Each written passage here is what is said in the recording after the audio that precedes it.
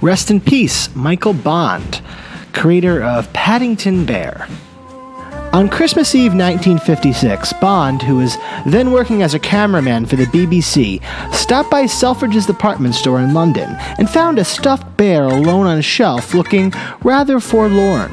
He bought the bear as a gift for his wife and soon began writing a story about it. Bond was partly inspired by memories of child evacuees passing through his town from London during World War II, who wore labels around their necks with their home address and carried little suitcases with their treasured possessions. He merged all this together to form the little refugee bear from darkest Peru, arriving in Paddington train station with a label around his neck stating, "Please take care of this bear." His books have sold more than 35 million copies in over 40 languages. He was 91.